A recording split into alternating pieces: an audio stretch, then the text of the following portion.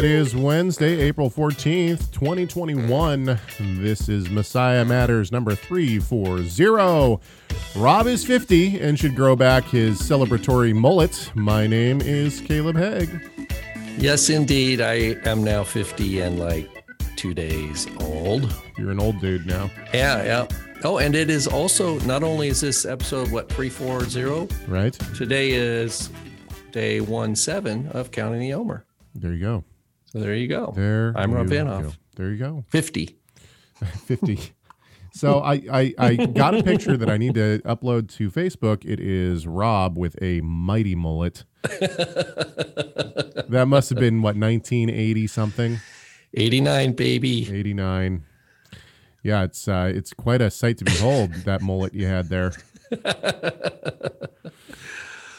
Yeah, my father-in-law is, he is rocking, and I mean rocking a mighty mullet right now.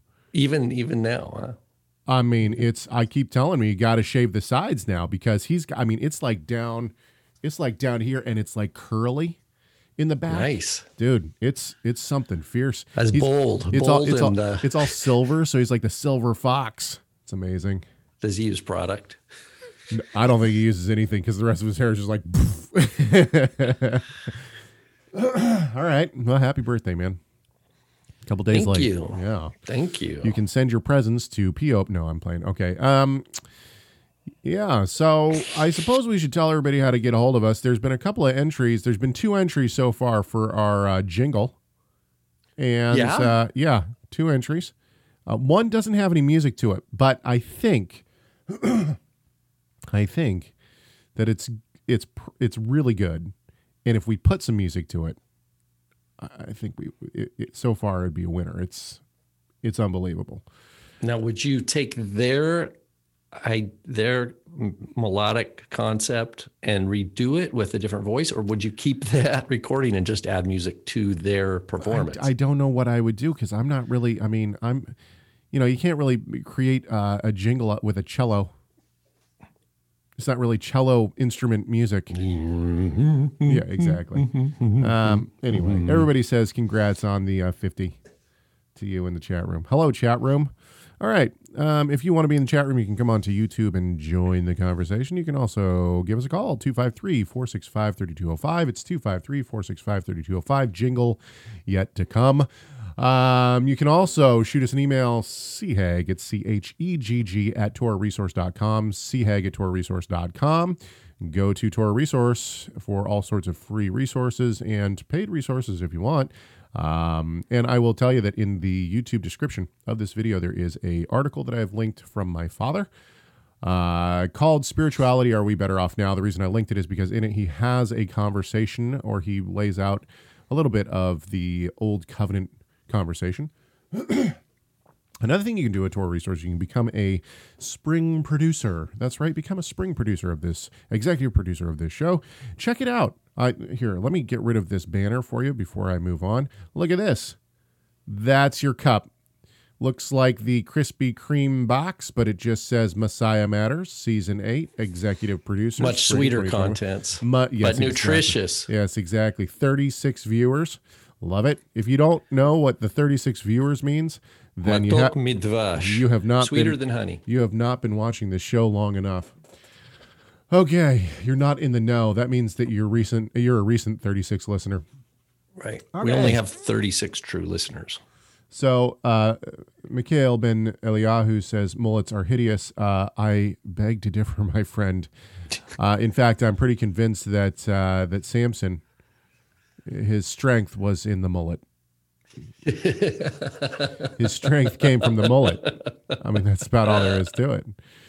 Okay. Let's, so what did I do? I gave all of our, okay, good. We're good. And the last thing I want to say is go ahead and subscribe to this YouTube channel or whatever medium you're listening on. So if you're on YouTube, please subscribe to this channel. It really does help us out. I know that sounds weird, but it does. Subscribe, like, hit the notification bell, all the stuff that every other channel says, just do it to our channel. Okay. Last week, let's jump in now. Last week, Oh, did I put up our producers? I'm so sorry. Here are our new producers, our new spring producers. And we do actually have some new producers. So I think that mug, I think they saw that mug. they saw that the mug Mike and they designed, were on. and They they're were like, done. put me down. There we I don't go. even care. Yeah, exactly. Okay. So Not even sure if I like the show, but I want that mug. exactly. Being silly. Okay. Last week we talked, we had a little conversation, and I actually clipped that portion of the conversation. It was on the term Old Covenant, which now is being flippantly used by laymen and scholars alike, right? I mean, we hear this term Old Covenant quite a bit. Now, what we did in that short little clip was we talked about what the Old Covenant perhaps is not. Now, Alfred, hang on. Everything needs to stop. Everything needs to just be put on hold here. Alfred, who is an amazing artist, like professional grade, and I think that's what he does for a living. I could be wrong, but professional artist says, I can Photoshop or paint you, Caleb, with a mullet. I'm down to see any artistic. I would have a mighty mullet right now if it was not for the woman that I love and am married to, because she has said, If it weren't for the fact that we're not in the 80s presently. no, I don't care about that. I would have the curly mullet I would perm my mullet. It would be amazing. But the wife will not allow it to happen. Go for it, buddy. All right. So back to our conversation. So last week we were talking about what the Old Covenant is not. And so Sean, and we probably should have done this last week, but Sean writes in, and this probably should be our main topic, but we'll switch it up because it's our show and we can do whatever we want. I do what I want, man. We can do what we want, and so we're going to do our main topic first, and then you can listen to the rest if you want to, or you don't have to. Let me turn my sound effects on. I just realized that my sound effects are not on when I said I do what I want, and realized that our new sound clip is not available to me. Okay. So Sean writes in, as we're getting these clips up here, Sean writes in, he says, question, how do you guys define Old Covenant? Is it even in Scripture? Okay, this is a great question. And much to the surprise, I'm sure, of many people, the term Old Covenant is only used one time in Scripture. Whatever, I do what I want. And that place is 2 Corinthians 3:12. Let's read it real quick. Therefore, That was a delayed sound clip. I know. I had to put it in.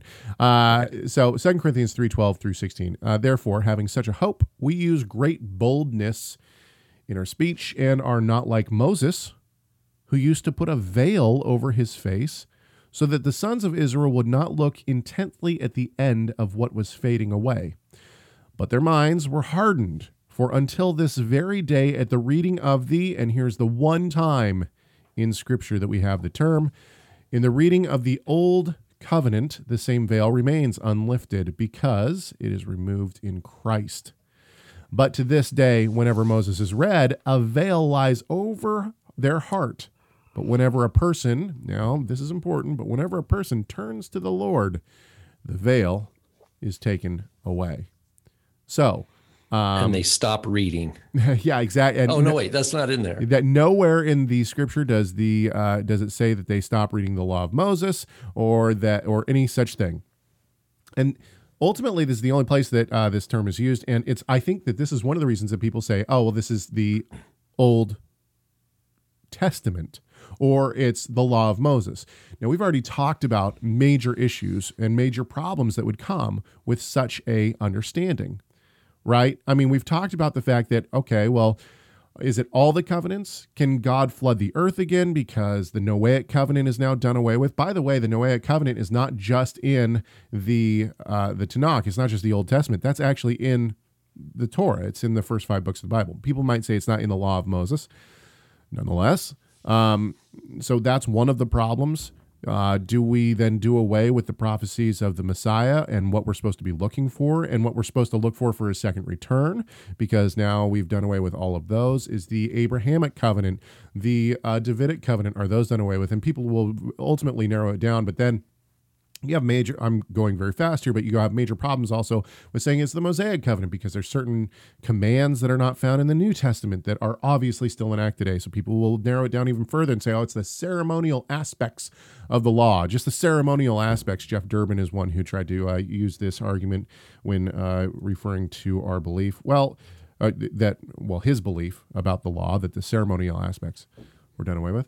There's major problems with this as well. And one of the major problems is that a lot of the laws that people would consider to be done away with and or ceremonial laws also have civil and moral aspects attached to them. And so ultimately you cannot chop the Torah up into civil, ceremonial, and moral. And so this argument ultimately kind of falls apart. Okay. Do you want to start with what is the Old Covenant, or would you like me to? Well, I think of it, when I hear Old Covenant, I think of the passage you read, of course, where it's in there, but also the Epistle to the Hebrews. Okay. And the context in the Epistle to Hebrews is the largest citation from Tanakh in the Apostolic writings is Jeremiah 31. And it's cited in chapter 8, and again, not as much, but almost the same full citation again in chapter 10. And the contrast is between priesthoods and the nature of, or the mediation of God's word to his people. The priesthood was external. The Torah was written and external to the individuals. The promise of Jeremiah is that it would be that God himself would write it on the hearts of his people. And that is something that a Levitical priest cannot do. The best a Levitical priest could do. And the best Levitical priest is John the Baptist. John the Baptist, preaching in the wilderness repentance, could not change a single human heart. It's the Holy Spirit that convicts people to repentance. So the very best priest under what I'm thinking in terms of Hebrews here, this contrast between the priesthood of the sons of Aaron over against Yeshua's priesthood, even John the Baptist could not change a single human heart. That's very different than what Yeshua can do. Right. And we can contrast this real quick before you go on. We can contrast this with the fact that Yeshua says your sins are forgiven. Yeah. And the Pharisees say, whoa, you can't do that. Only God can forgive sins. And he says, oh no, you didn't. Yeah. Oh no, you didn't. And what does Yeshua say? Yeshua says, well, okay, what's easier? What's easier? Yeah. I can do it all. So what's easier? All right, fine. Get up and walk. Anyway, shall I walk on water? Is that easier? Exactly. So I mean, the point is that Yeshua actually does deal with the heart, and he proves this throughout his ministry. Keep going. Yeah, and so that's a real basic contrast that we can set forth, and that's what's being said here. And so, in the Epistle of Hebrews, the notion is the positive assertion that Jeremiah brings something to it. Well, it's God giving him the words of prophecy. It's the words from the Lord, right? Giving him this prophecy while Solomon's temple was still standing, right? The Babylonians had not yet come and destroyed that temple, but he knew that it was going to happen, and God gave him this promise that said, "Look, I understand that it's all going south. Mm-hmm. The north is gone, and they've rejected my prophets time and again, and the king isn't listening to you, right. And he's got all his yes men, and I know they're mistreating you, and Babylon's on its way. But little Jeremy, Yirmiyahu, I've got some news for you. I want you to write this down. I want you to preach it. Right. And it has to do with something called the Brit Chadashah. And he says, look, I've got my people covered. I write my Torah on their hearts. And and he's tells him of a future day where he says, I will be their God, they will be my people. Forgiveness of sins will be completely accomplished. And that's a major hope. I wonder what the day that Jeremiah got that prophecy from the Lord, I wonder if he was just like elevated and just like, he's like, yes, this is what we need. We need, because you can have Solomon's temple, you can have everybody speaking Hebrew, you can have all this line of prophets, right, but it doesn't fix the problem of the human heart. Right. The problem of the human heart is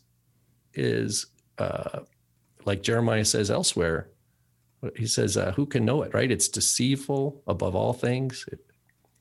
It's sick and twisted. That's the problem. So when it talks about a new covenant in Hebrews, it's saying, it means that God's revelation, external revelation of the Torah through Moses, with the tabernacle modeled off of what was in heaven, served to expose the problem of the human heart. And the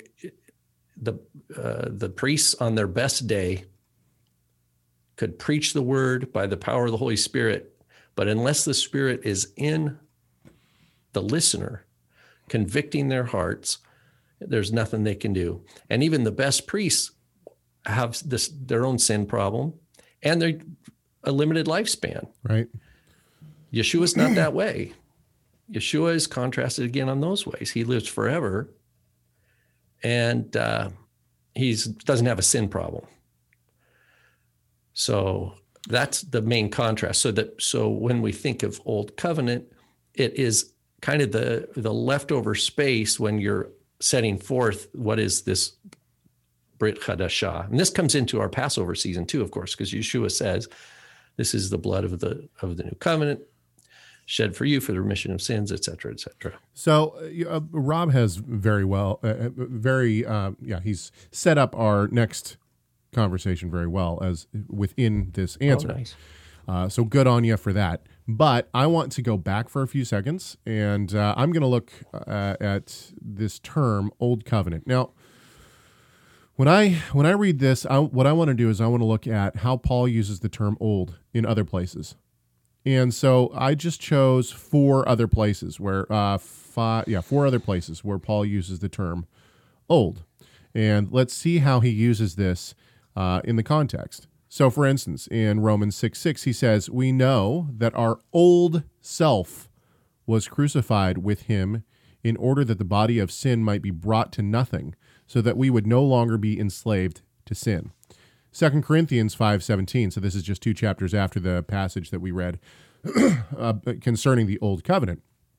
He says, therefore, if anyone is in Christ, he is a new creation. The old has passed away. Behold, the new has come. Ephesians 4:22 says, to put off your old self, which belongs to your former manner of life and is corrupt through deceitful desires. And finally, Colossians 3:9 says, that's what Jeremiah would call the problem of the heart, right? Exactly. There. The unredeemed heart. Exactly. And finally, Colossians 3:9 says, do not lie to one another, seeing that you have put off the old self with its practices. Okay, so real quick, what was that one, the second to the last one? Ephesians 4:22. Thank you, sir. Okay. So the way that Paul uses this term old is in reference to being without Christ. And obviously within the 2 Corinthians 3:12 through 16 passage that I read that uses Old Covenant, he specifically says it. They read the Old Covenant without Christ. And so what I think the Old Covenant is, I don't think the New Covenant is time-bound. We've talked about this at length on this show. Abraham was part of the New Covenant because he is the model of salvation by faith that Paul uses in Galatians and other places, Romans as well, right? So, and how did he have salvation by faith? He had salvation through faith by believing in the coming Messiah. And this is he believed in the blood of the New Covenant, and therefore he was part of the New Covenant. Okay, with that in mind, I don't think that the Old Covenant is time-bound either. The Old Covenant, in my opinion, is those who read the Torah or read any scripture without Christ, without reading it through the lens of Christ. In other words, if you read the scriptures and you don't have Christ, you're reading the old covenant. You're reading a covenant that will not save. You're reading a covenant that does not work. The new covenant is the covenant of reading any of the scriptures through the lens of Christ.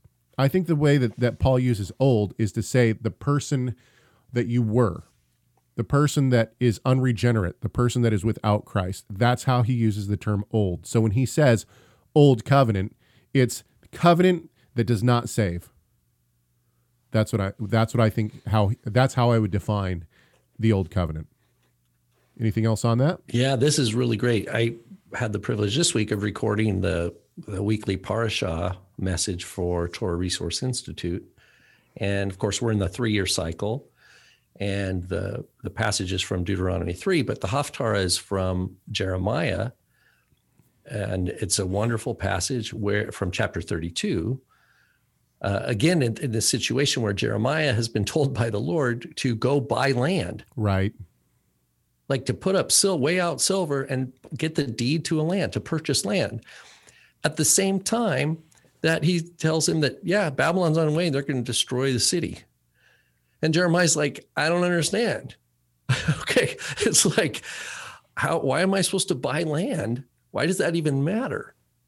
And because right. God says, because I want you to sow in hope, because this land is not destroyed forever. But this transaction is legitimate in God's eyes. He says, so buy this land. This is going to happen. It's like two worlds that seem to not fit together. He's telling the prophet to go buy land. At the same time, he's saying, yeah, this whole thing's gone, right? This is going to be destroyed. But the point is, in this passage, Jeremiah says something. I even quote Hebrews when I was talking about it. He says, whose eyes are open, or before whose eyes are the men's hearts are open, right? Or all the hearts of men are open before his eyes. In other words, there's nothing that he doesn't see. And it says that he gave them this good land, and he gave them the Torah, and they rejected him. They did not obey his Torah. They did not listen to his voice. And that's why this evil, this calamity is coming upon them. They had the Torah, and so they could read it. Right. Right. It's not that Israel, the problem wasn't that Israel was running around in the promised land without knowledge. It's like it's not like they'd never heard of the Torah. It's like, oh, what are you talking about? I don't know what that is. Abraham, Isaac, Jacob. I don't know who they are. Who are those guys? Who are they? Mount Sinai, Moses. I have no idea what you're talking about. Aaron, the sons of Aaron, priesthood. I don't have. That's not the problem. Right. The problem they had the Torah. The problem is they were all what Jeremiah says, that their hearts were deceptive. They were deceived, and they were corrupt, and their eyes were what they say, whoring after, right? Playing the harlot and all these things, because they didn't have redeemed hearts. They didn't in their heart love God.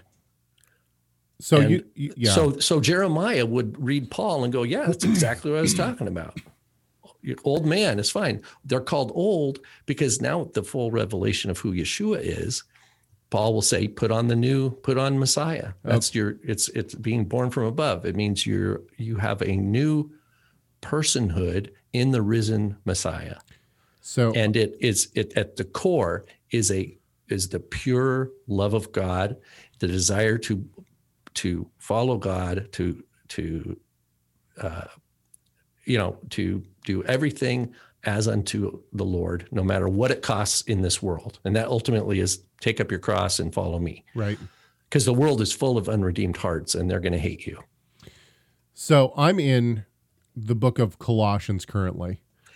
Yes, you are. Yes, I am. I'm actually next week. As a matter of fact, I opened up Colossians this morning, and there was Caleb right there. Here I am. So I'm actually leaving next week with my family to do a very short vacation.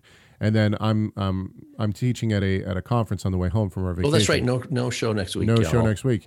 But what you just said kind of reminded me of something in the end of Colossians 1. So in verses 24 through 27, he says, this is Paul speaking to the Colossians, of course. He says, "Now I rejoice in my sufferings for your sake, and in my flesh I am filling up what is lacking in Christ's affliction for the sake of his body, that is the church, of which I became a minister according to the stewardship from God that was given to me for you, to make the word of God fully known, the mystery hidden for ages and generations, but now revealed to his saints. To them, God chose to make known how great among the Gentiles are the riches of the glory of this mystery, which is Christ in you, the hope of glory." And so it's interesting because like when you first read that, well, what does it mean that the mystery has been hidden? Abraham was saved by faith. He saw, he wanted to see God's day, the day of the Lord, and he saw it, Certainly David had an understanding of the Messiah. But if you look at Israel as a whole. And Yeshua told his disciples, he said, many righteous men and prophets desired to see what you see now. Yeah, exactly. What does he mean? It means you would have taken any of them and put them in the first century. They would have followed you. They would have seen him going, "Yep, this is the guy. That's him. This is him." So what's interesting, though, is if you look at the history of Israel, from coming out of Egypt, what happens? Moses goes up on the mountain, tablets, comes down. They build a calf. Israel's worshiping a golden calf, right? Okay, so then after, oops. Then I threw this gold into the fire, and out comes anyway. And then they go to the land and they spy it out, and they won't trust the Lord. Once again, they rely on themselves, or they're afraid they don't trust in God, right? And because of that, they wander in the desert 40 years. Okay, then what happens? Then they come into the land, and things do not go well. It's not like people are saying, and this is exactly what the 2 Corinthians 3 passage is talking about. There's this veil that's over the Torah. They're not able to see Christ, and they continue on in history. The people follow after the Baals. Even David's son, it says that he had many wives, and because of this, he built these altars to false gods. Solomon, the guy who wrote biblical books, Solomon is worshiping other gods. You get into the kings, it's just downhill until all of a sudden Josiah comes. Oh, finally, we got somebody who's going to turn it around. But guess what? One generation later, and they're sacrificing their children to Moloch again, right? All the way up until the first century. Now the Messiah comes, and we think, finally, it's going to turn. Guess what? Here we are 2,000 years later, and Israel, as a nation, as a whole, still rejects Christ as the Messiah. From the day they come out of Egypt until our present time, Israel has still not understood the mystery, which is Christ in you. And Paul talks about this in Romans. He says, and then all Israel will be saved. What does that mean? Does that mean that every single Jew is going to be saved? No, it means that Israel as a nation will turn and say, and we see this in Amos too, Amos 5.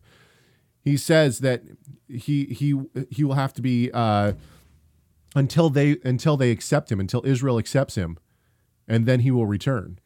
There's some powerful implications that are going on throughout Scripture that show that Israel rejects the Messiah until until the Messiah comes back. It's right before that time when Israel turns to Christ. That's when all of a sudden things turn. Okay, let's move on. So I don't know where to go from this point. We could go to let's go to Evelyn's comment, and then we'll move back to Sean. Sean, by the way, is in the chat room for the very first time. And so anyway, he sent in some great questions. Anyway, Evelyn writes in, she says, in regards to covenants and the traditional reading of Hebrews 8:7, why is it taught from church pulpits that God doesn't make mistakes, but with the reading of Hebrews 8:7, it reads as though he made a faulty covenant? Thoughts, please. Let's read Hebrews 8:7. I'm in the NASB 95. It says, for if that first covenant had been faultless, there would have been no occasion sought for a second. Well, this is a faulty translation in almost every translation of the English translation. Caleb, why blame you're blaming the translation? I know. I'm sorry. But ultimately, that word covenant is not actually in your text. It actually reads, for if that first had been faultless. there would have been no occasion sought for a second. Rob, I'm going to let you run with this because you've already pretty much set it up. Go for it. Oh, yeah. Well, so again, I think if you look at Tim Hagg's commentary, I haven't looked at it recently, but I'm pretty sure he does a good job talking about this passage here. What is being talked about is not the covenant, but that it is the priesthood. It is the priesthood that was faulty. Right. And by priesthood means that it's consists of sinning mortal beings, in other words, humans, and that the qualifications for becoming a priesthood was just merely based on bloodline. Right. You just had to be a son of Aaron in order to be a priest. And whereas the sonship, it says, is by an oath, by declaration, you are a priest forever, according to Order of Melchizedek, as we know. But if you read the whole context here, and I pulled it up, so I have Hebrews 8. It says, I'll start with verse 4. If Yeshua was here on earth, this is NASB, he would not be a priest, since there are those who offer gifts according to the Torah. So that means there's a priesthood on earth right now. And Yeshua would not be here, or would not be a priest here, because he's not from the tribe of Levi. He's not a son of Aaron. And these serve, that is the ones here on earth, serve a copy and a shadow of the heavenly things, just as Moshe was warned by God when he was about to erect the Mishkan, the tabernacle, saying, see, God says, that you make all things according to the tavnit, or the pattern, which was shown you on the mountain. The point is that there's a heavenly reality that Moses is getting a glimpse of, and that the pattern that God reveals to him is how the earthly Mishkan is to reflect this heavenly actual Mishkan or tabernacle. And then it says, now Yeshua has obtained a more excellent ministry. And this ministry is it's a feminine singular noun in the Greek, by as much as he is also the mediator of a better covenant. That's just a subordinate clause. It's not the main sentence. And then the which has been enacted on better promises, pertains back to the excellent ministry. For if the first, and then there's no word covenant here, for if the first had been faultless, talking about the ministry, why is Yeshua's ministry more excellent? It's more excellent. The other one was faultless, had fault. There would have been no occasion sought for a second. For finding fault, it's the same core word in Greek between verse 7 and verse 8. Finding fault with the covenant? No, finding fault with them. It's talking about humans, finding fault with them. And them means priest and people alike. Yep. That's what it is. The fault is not in anything God has ever revealed. God's pure and true and holy revelation is in stark contrast to the dark, sinful hearts of man. And like Yeshua says, light comes in the world and it separates people from people. People who love truth come to the light, and their deeds are as if they are born of God. And then the people who hate the truth go and hide. They won't come to the light because they know their deeds are evil. That's what John records for us in the Gospel of John, chapter 3. It's the same point. God cannot reveal himself into the darkness without it exposing sin, because God loves truth. God does not accept hypocrisy. Hypocrisy, yeah. He won't accept just lip service. I mean, this isn't new. Isaiah says, these people, they honor me with their lips, but their hearts are far from me. God cares about the heart. He doesn't care about the lip service. He says, your Sabbaths, your burnt offerings, they stink to me. Why? That means it's not a reach nehoach. It's not a pleasing aroma. Why? Right. Because it's all for show. It's like the guy who likes to be called rabbi and Right. stand and make long pretense of prayers. So people look at him and go, oh man, that's a holy man. That's a holy man. I can tell by looking. That's exactly what's wrong. And it's always been what's wrong. It's always been what's wrong with the human heart is external shows for the sake of whatever. The twisted heart comes up with all sorts of motivations, but they're not humble before God. Right. And so that's the big contrast. So verse 8, Hebrews 8:8, finding fault with them. The fault is on the people's side. Always. What does Paul say? Let God be true and every man a liar. Right. I'm actually doing my own little study over here while Rob's hitting. In other this words, home. Caleb's not listening to me. No, I'm listening that's to all right. you. But Tell me what you're learning, bro. Okay, so check this Preach out. We have a special guest in our chat room. Andrew Schumacher from the Beginning of Wisdom has entered the chat room, and it's good to see you, brother. Andrew disagrees with us on some, basically on our view of Torah, and his channel actually, I don't know if he would want me to classify it this way, but his channel is dedicated to showing how the Hebrew Roots movement has faulted in their understanding of the Torah. And I would agree with I would agree probably on some of them. Yeah. Andrew and I actually agree on a lot of different things.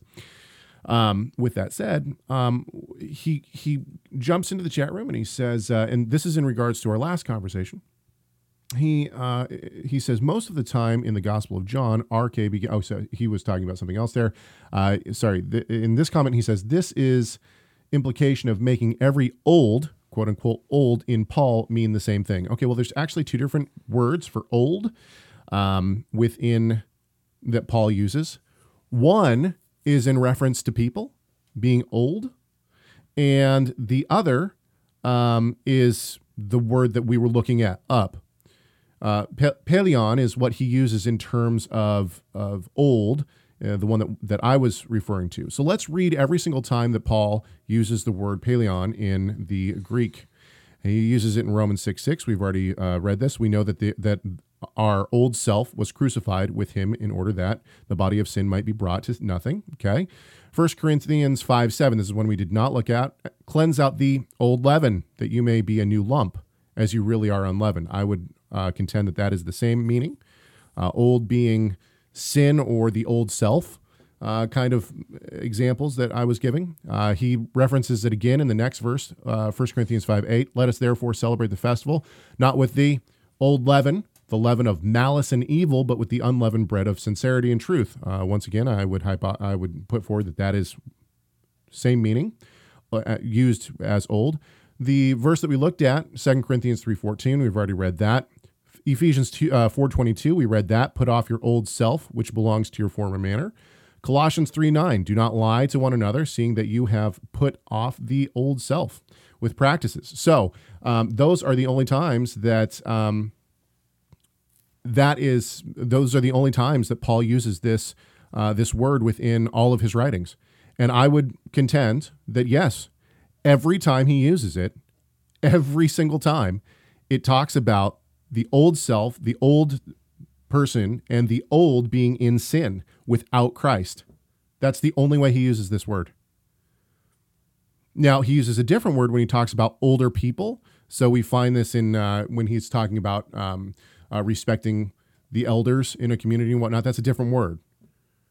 So, yes, I would contend that every time Paul uses this word, and it's used by other people too. So, for instance, let's just take a random one. It's used in the Gospels and other places. But so John uses it, 1 John 2:7. Beloved, I am writing to you no new commandment, but an old commandment that you had from the beginning. Now, obviously, this is a different take that John is using. However, once again, I would contend that every time Paul uses this word, he's talking about the old self.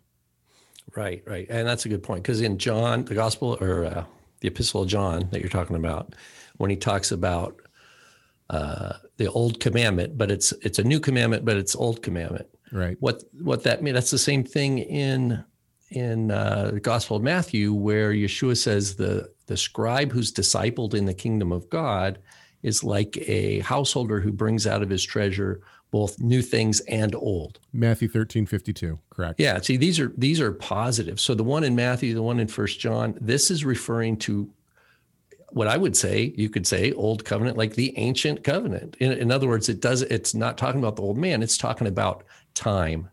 The old revelation, meaning not old and done away, but that the one, God's ancient and to be treasured written revelation, upon which it is written.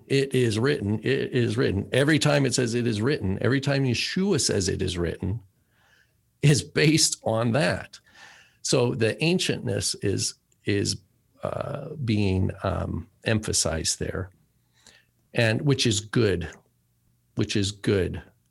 So we have to always look at context. Like you've done a good job, Caleb, looking at the different context for these. It's important. Okay, let's move on. Sean, once again, we'll move back to Sean. Sean said, and once again, hello, Sean. Welcome to the first of your live streams. Sean writes in again. He says, another interesting question would be, to what extent are we grafted into Israel?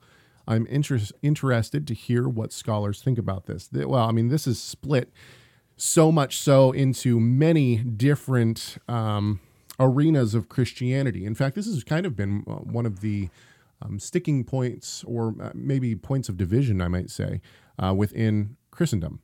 And the reason why is because you have what people would call replacement theology. In other words, grafted into Israel would not be what people would say, but rather they would say that Israel is replaced. In other words, God gave them a chance, they rejected Christ, and now God has replaced them with the church, or with believers of all nations, including Israel.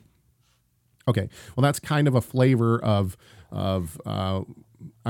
it's replacement theology. It's supersessionism.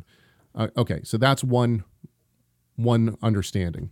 Another understanding is that God deals with people differently in different times. Now, I know a lot of people have said that we get dispensationalism wrong, and that might be that we get certain parts of dispensationalism wrong. However, there have been people within dispensational belief that say that God is working with the church now. It's the church age as opposed to Israel's age, and that once the rapture happens and the church goes to be with Christ, that God will once again deal with Israel. So this might seem like a replacement theology. Maybe it is a form of replacement theology.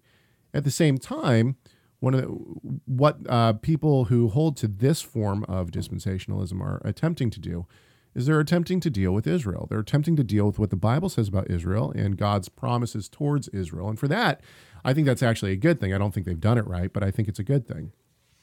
And then you have people who believe, we call it enlargement theology. And basically what we believe is that when a person comes into faith in Christ, they become part of the covenant people of God. And the covenant people of God are Israel. Now, this does not mean that you become bloodline ethnically Jewish or anything like that. But a mixed multitude came out of Egypt and was given the covenant at Mount Sinai. And that mixed multitude was not all descendants from Jacob. Now, certainly the descendants from Jacob have promises from God, and it seems like the covenant members in Ezekiel are given those covenant promises as well in the millennium. This could get into end times, and I don't really want to do that, but it seems as though even the Gentiles have land rights according to what tribe they settle in. And throughout the Torah, we see that a ger, or a sojourner who is in your midst, must keep the Passover. They must be circumcised. And once that happens, it's assumed that all of the covenant obligations are then attached to them. One of the things that I think a lot of people in the mainstream Christian church today might not realize, and I don't think it's necessarily that they're ignorant, but maybe it just hasn't been thought out very well, is that the new covenant is actually made with Israel. It's made with initially in Jeremiah 31, it says that the new covenant is made with the house of Israel and the house of Judah. Judah just kind of disappears after that mention, and then it's just Israel. And I think that this is because actually God made one nation. He didn't make two nations. He split the nation because of sin, but ultimately in the end, Israel is brought back and joined together as one nation again. And that nation is the covenant people of God, is both Jew and Gentile alike. It's not ethnically exclusive to Jews. So when we look at passages like Romans 11, what is the root? We've talked about this many times on the show. We believe that the root is, in fact, the Abrahamic covenant. So from the Abrahamic covenant stems the people of the covenant people of God.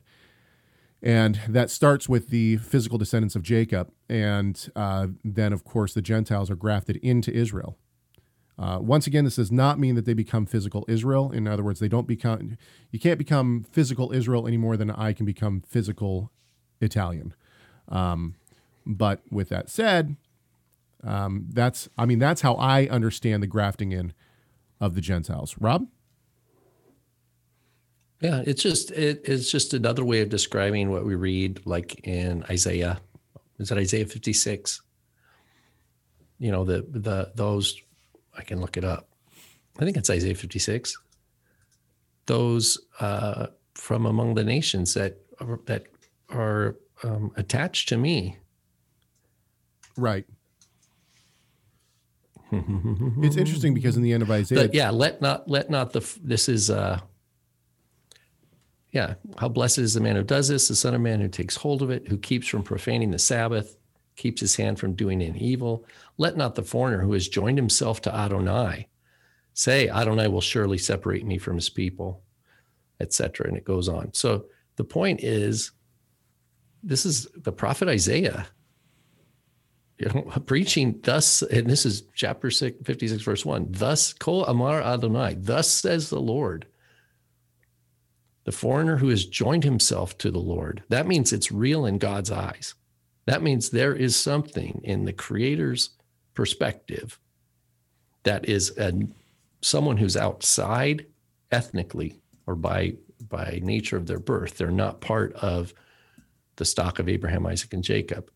Yet they are grafted or joined unto Adonai.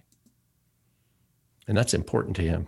Okay, so we got a comment by Dustin in the chat room. He says, don't we become Hebrew since we have crossed over?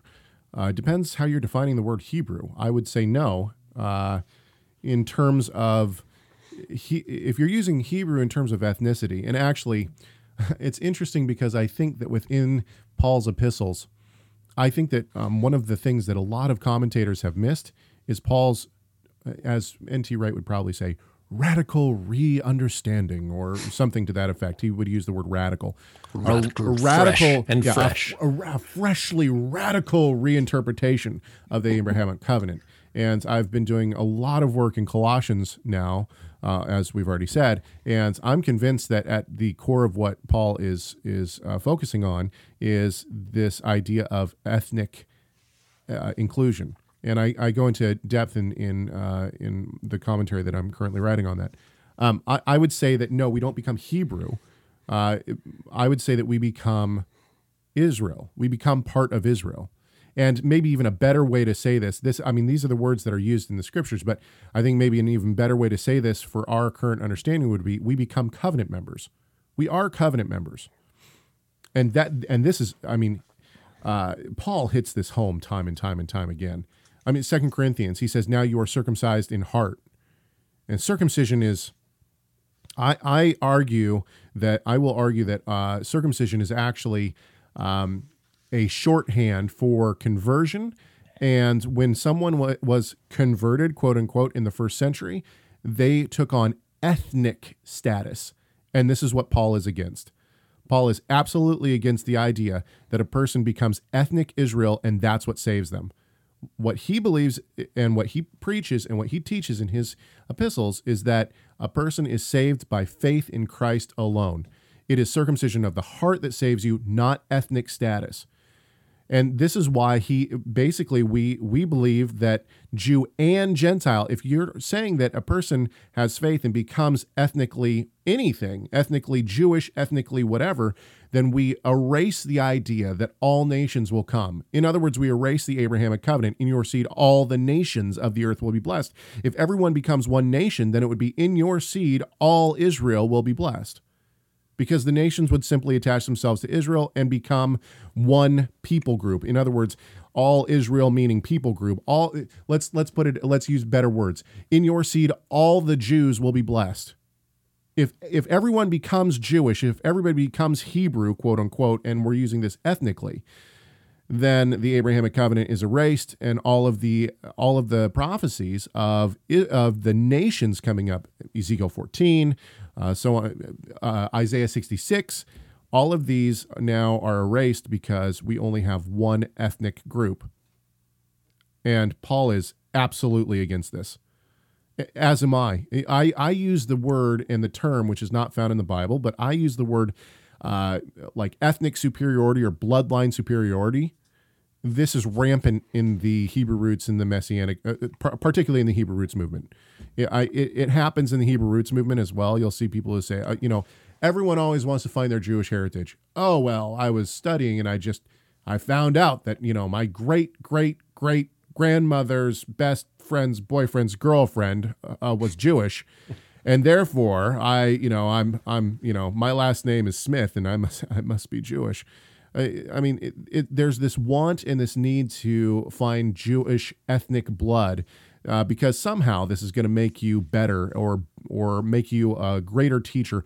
We hear this all the time, by the way, from other teachers. Itzhak Shapira basically said that Rob and I had no business even debating because we weren't Jewish.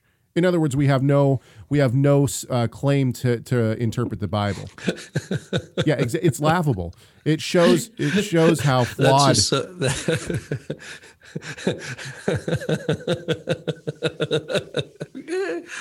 Yeah. Oh, okay. Okay, yeah, exactly. Okay, whatever, dude. I mean, how's that working out for him? Anyway, the point is. Can I? Oh, go ahead. Yeah, go. Well, I was just going to say that there is a what I call like what I think of some of the Hebrew roots stuff that I see, like in memes and stuff, as reflected in memes and certain teachings I've heard, it's like folk religion. I liken it to folk religion. Right. And so what we get is folk meanings. And so one of the folk meanings is that I've heard it for 20 years. I've heard it more than 20 years. I've heard it that Hebrew means one who has crossed over.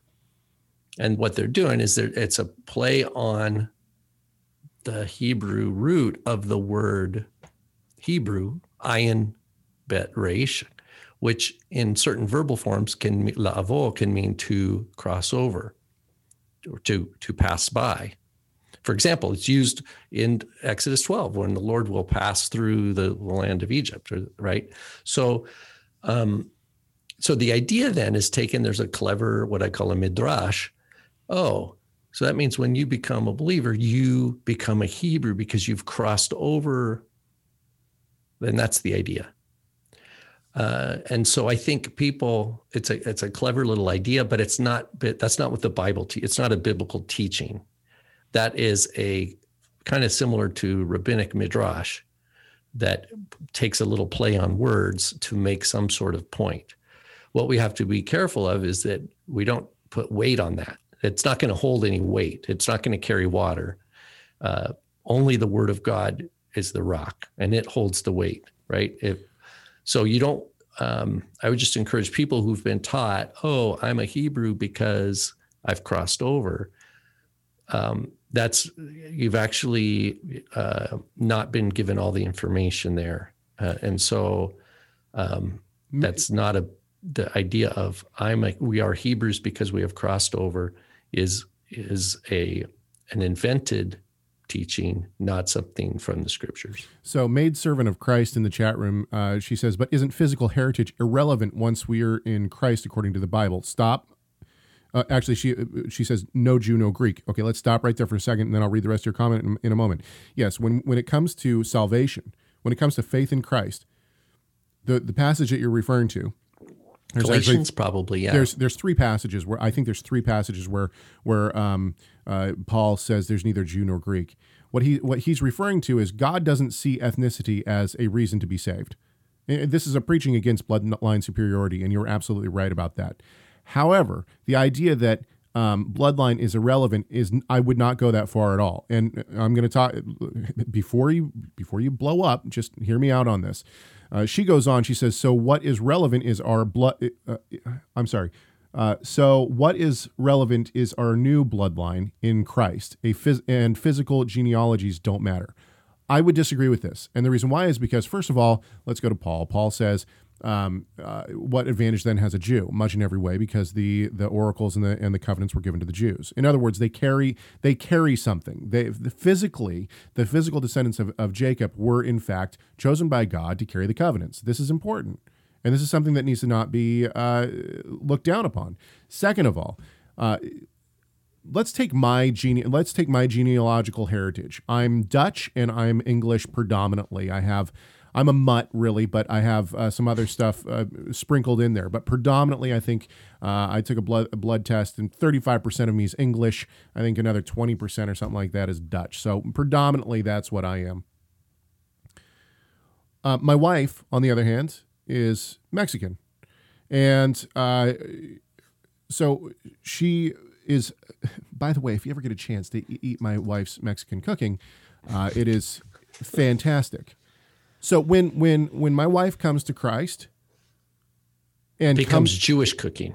No, it doesn't, and that's the point. Actually, you're one step ahead of me.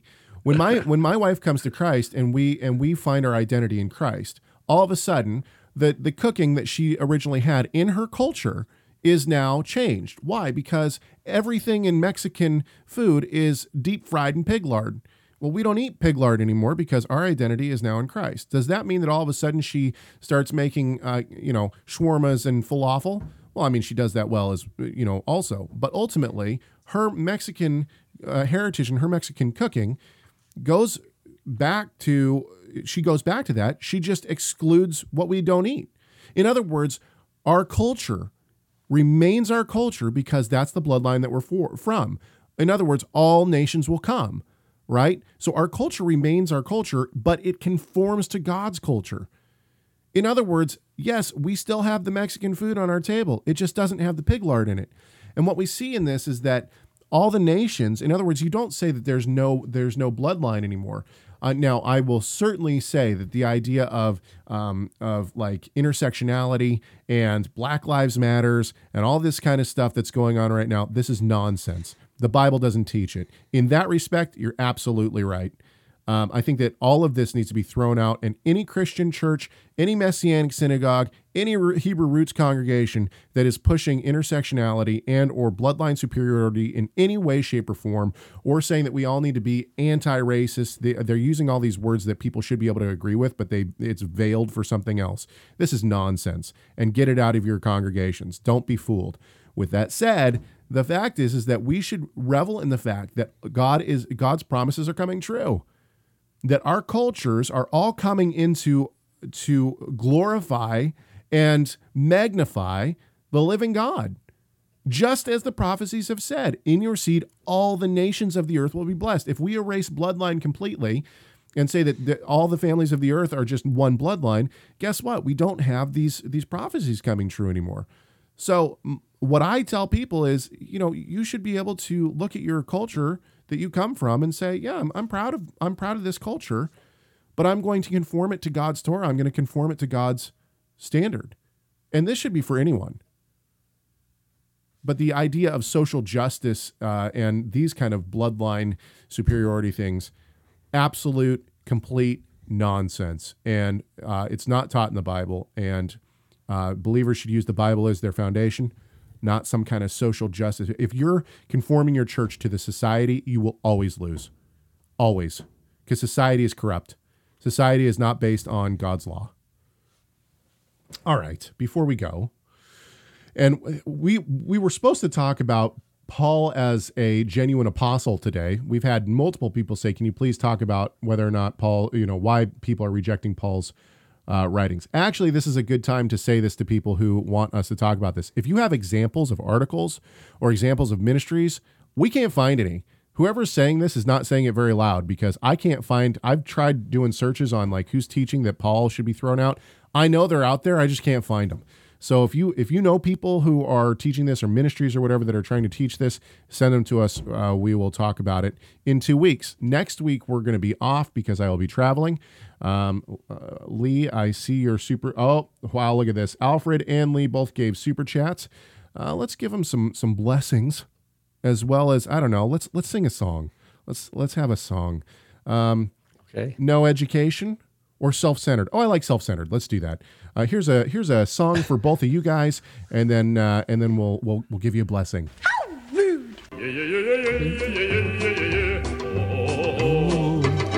Why do you hate the Rob and Caleb show? Honestly, I think they're vain, stupid, and incredibly self-centered. You've been blessed. Thank you guys very much. We appreciate it.